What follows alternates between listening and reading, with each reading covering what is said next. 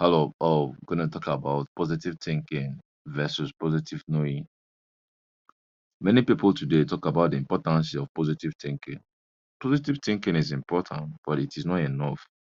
Left undirected and uncontrolled, positive thinking can quickly degenerate into positive wishing and positive hoping instead of serving as an energy force for inspiration and higher achievement.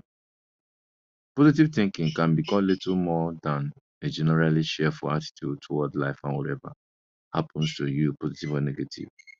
To be focused and effective in a goal attainment, positive thinking must translate into positive knowing. You must absolutely know and believe in the depth of your being that you are going to be successful at achieving a particular goal. You must proceed completely without doubt. You must be so resolute and determined, so confused of your ultimate success that nothing can stop you.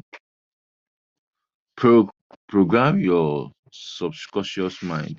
Everything that you want to program your subconscious mind.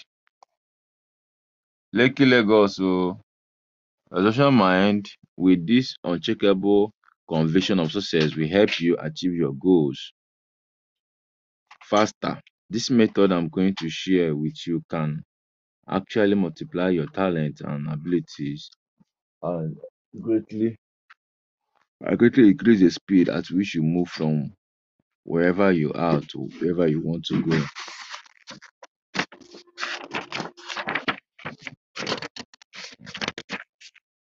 One of the important mental law is whatever is impressed is expressed. Whatever you impress deeply into your subconscious mind will eventually be expressed in your external world. Your aim in mental programming is to impress your goals deeply into your subconscious mind so that they lack in and take a power of their own. This method helps you to do that. Systematic versus random goal setting. For many years, I worked at my goals, writing them down once or twice a year and then reviewing them whenever I got a chance. Even this was enough to make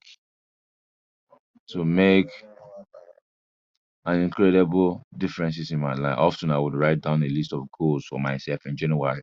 For the coming year, in December of that year, I will review my list and find that most of the goals had been accomplished, including some of the biggest and most unbelievable goals on the list. I then learned the techniques that changed my life. I discovered that if it is powerful for you to write down your goals once a year, it is even more powerful for you to write down your goals more often. So an actor suggests that you write down and review your goals once a month, one others a week. What I learned was the power of writing your goals every single day.